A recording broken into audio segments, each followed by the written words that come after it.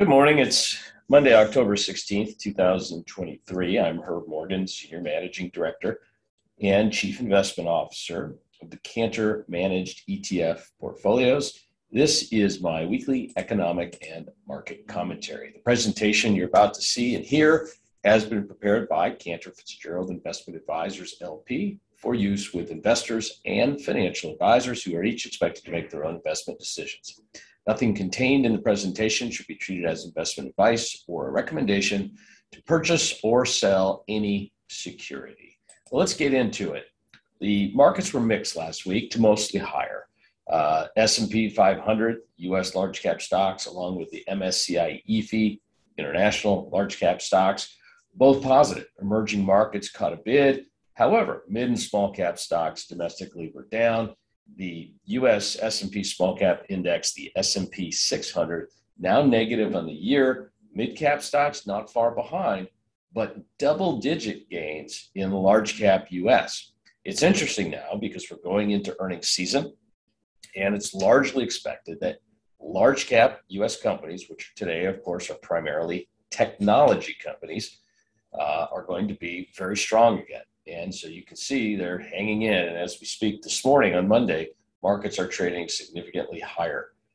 In the world of bonds caught a bid last week as rates kicked back down a little bit from a recent surge. The aggregate bond index was up almost 1%, and the 20-plus year U.S. Treasury index was up over 3%. Still, though, at bonds as a whole, down for the year. Surprisingly, though, high-yield bonds are still positive for the year. Normally, the high-yield index trades somewhat in sympathy with, let's say, mid and small-cap stocks, and somewhat in sympathy with the bond market, and it's just diverged from both. The other thing about high yield is it's often a leading indicator to a recession. Why? Because the spread, how much they yield versus the U.S. 10-year Treasury, tends to widen ahead of a recession. Well, based on this, the bond market, at least the high-yield bond market, is not yet predicting a U.S. recession. Let's get into some of the economic data released last week. We'll start with the National Federation of Independent Businesses Small Business Optimism Index. That's a mouthful, but it fell from 91.3 in August to 90.8. 90.8 for the September reading, about in line with the expectations. You can see, though, we're down from 107, 108 back 4 or 5 years ago. It's April of 2018. It's been a steady decline during that period. Yet we haven't entered a recession since we did back, obviously, the COVID recession of 2020. What are respondents saying? Respondents are saying they're worried about credit conditions, the availability to finance their business operations. They're worried about the overall economy, and they're worried about inflation. But despite that, they're not slowing down the hiring of people, and they're not laying off people. And this is what we mean when everybody says, well, the U.S. economy just keeps strong and the Fed can continue to keep rates high or raise them further because jobless claims, weekly claims for unemployment came in at a very, very low number again last week, 209,000.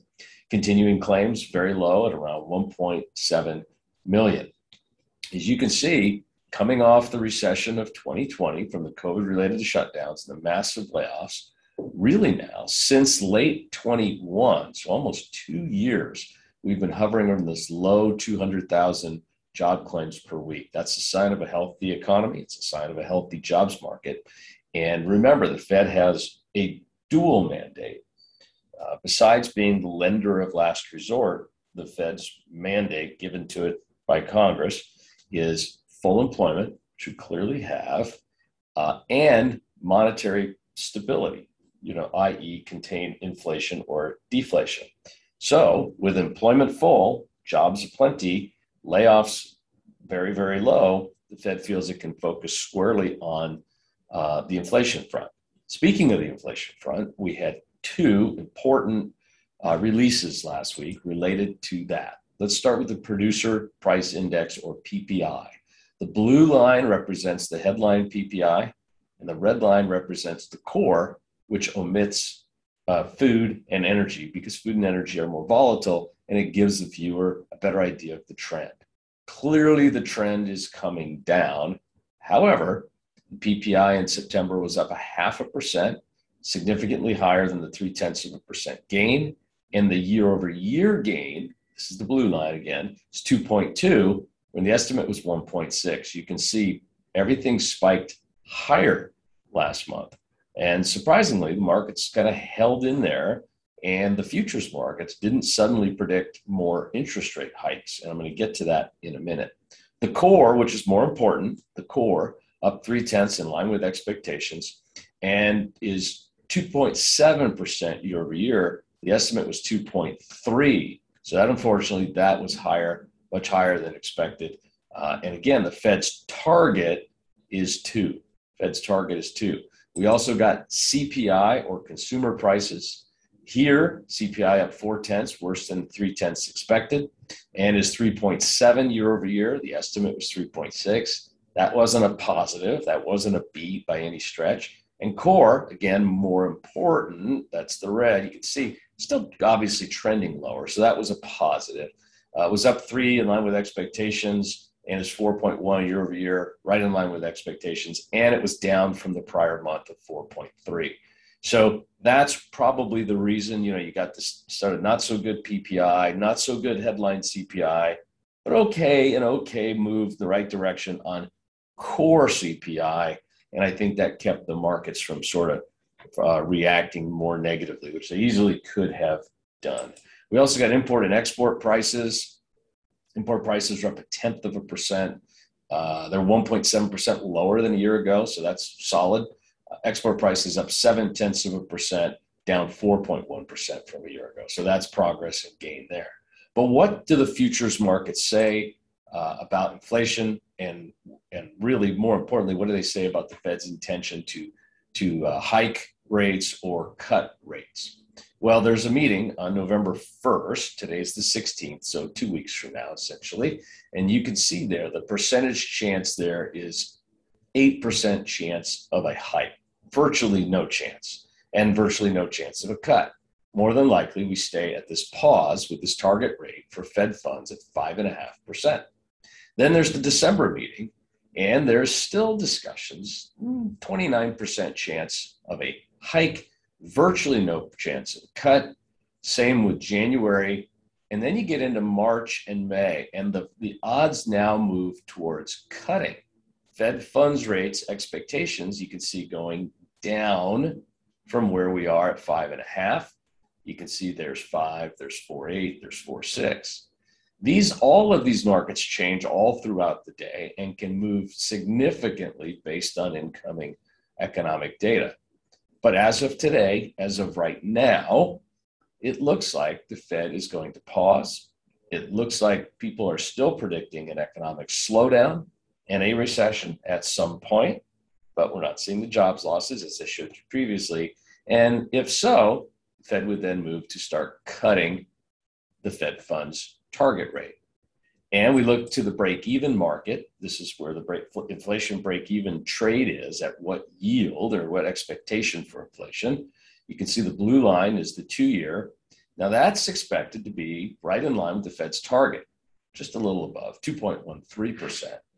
But you can see it's been trending really higher since June. That's a long time to not see progress. We had great progress as recently as a couple of weeks ago, and then it shot back up.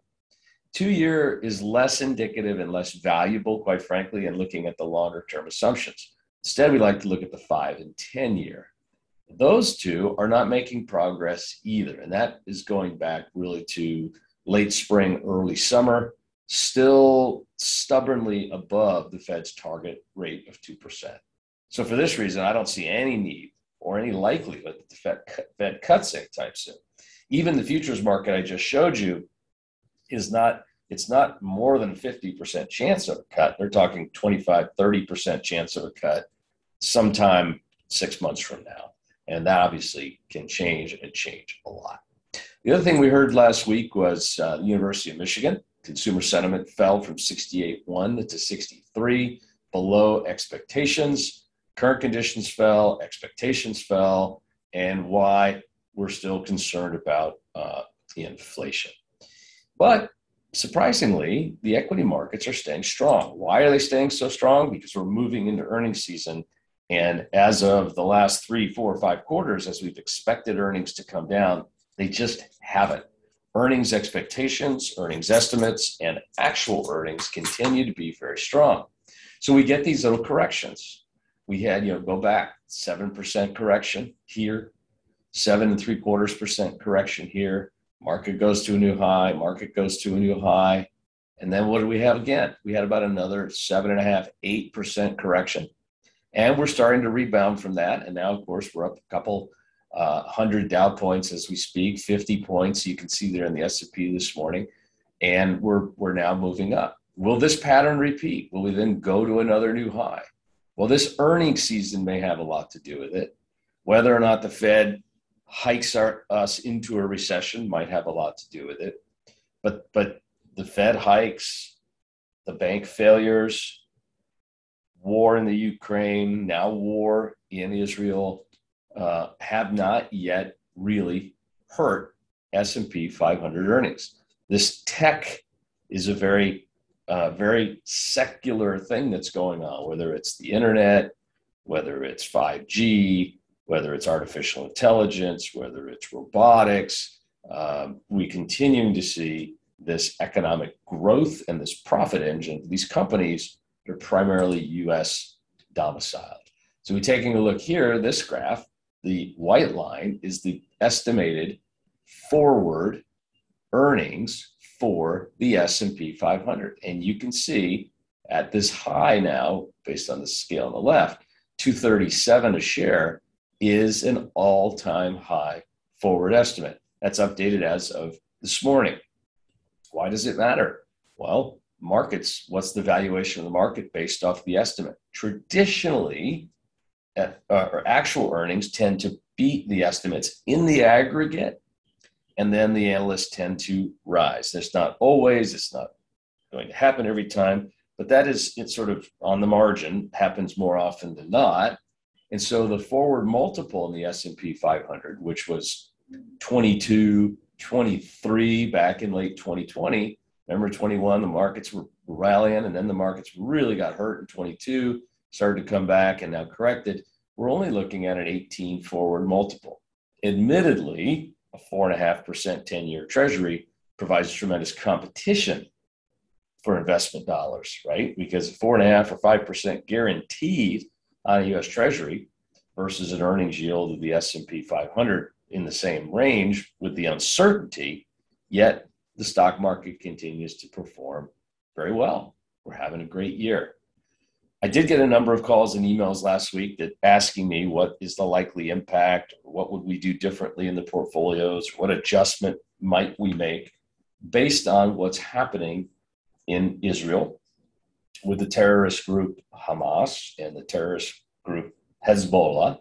And our firm, Cantor Fitzgerald, understands the violence of terrorism, unfortunately, all too well. As most of you know, on September 11th, 2001, Cantor Fitzgerald was the victim of another barbaric act of murder and violence. Today, our firm stands clearly and strongly with Israel against terrorism, and we are donating $1 million to charities engaged with relief efforts in Israel. If anybody is interested in doing the same, you can visit our webpage, cantorrelief.org/donate-now. There is a checkbox where you could check the Israeli Relief Fundraiser box, follow the prompts, and make your donation. As a firm, we are proud to stand with the Israeli soldiers and the people of Israel. Now, on to more of the economic, more of the dispassionate review of this situation.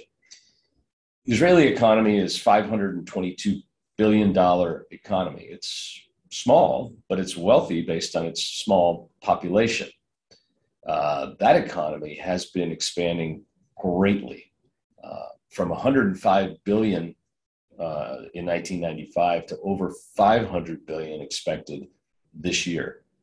The terrorists that attacked Israeli people are not a state entity, but they are organizational entities that are financed by a state entity, Iran. Iran has about a $388 billion economy, but due to sanctions and pressures and other reasons, the Islamic Republic of Iran's economy is down very significantly over about the last decade, from 644 down to 388. Israel is a democratic country. It is a capitalist country. It is, of course, an ally of the United States. Because of its wealth, its might, its educational base, etc., Israel does have one of the world's most powerful militaries. It is bolstered not only by its own economic output, its ability to produce arms, but by nearly $4 billion of military aid every year from its very staunch ally, the United States. As an important ally of the United States, the U.S. is stepping up and has sent the world's largest aircraft carrier to the region. This is not to escalate the situation, but this is meant to be a de-escalation. And this matters because markets are interpreting it as such. The USS Gerald Ford is there to dissuade others who might see a weakness or a weak point or think about joining in, most particularly other terror groups in the area, factions from Lebanon, Syria, and of course, Iran, which is the main financial backer of these organizations. The U.S. is also sending a guided missile cruiser, the USS Normandy, and destroyers, Hudner, Ramaj, Carney, and Roosevelt. It's a very significant commitment that the U.S. has made very, very quickly. Also sending the most advanced fighter jets in the world, F-35s, F-15, F-16, and A-10 fighters. So people ask, should I be doing anything? Is this going to get worse? The answer is, of course, we never know. We do not know. But I like to look to the markets to see what in aggregate is being expected. Because markets are behaving well and functioning normally, I think the markets see this as U.S. and other diplomatic efforts to keep Iran out are likely to be what prevails. And however, if it were to go the other way, if Iran were to attack Israel, as an example, this would be a very significant, very large war that would bring in the United States. Initially, a geopolitical event like that would destabilize equity markets and fixed income markets, bond markets, U.S. Treasury market in particular, traditionally would catch a very significant bid. So the U.S. Treasury market would go higher in a situation like that, in a further destabilizing situation, and the U.S. equity markets would likely correct. I do not believe that these kinds of things are tradable events, nor would I want to trade them or profit from them in any way. I don't think they're tradable events because geopolitical events which destabilize markets tend to give a disproportionate impact to the markets, but it also tends to be very quickly reversed, making it virtually untradeable. I encourage investors to remain long-term, to remain focused on the growth, long-term growth prospects of both the U.S. economy, the Israeli economy, all economies which embrace forms of democratic capitalism around the world, and focus on the secular changes and the secular earnings and growth potential while maintaining a balanced portfolio, which includes fixed income elements. Okay, moving on. This week, economic data. We're going to start with New York State manufacturing. That's already out. It disappointed a little bit here this morning.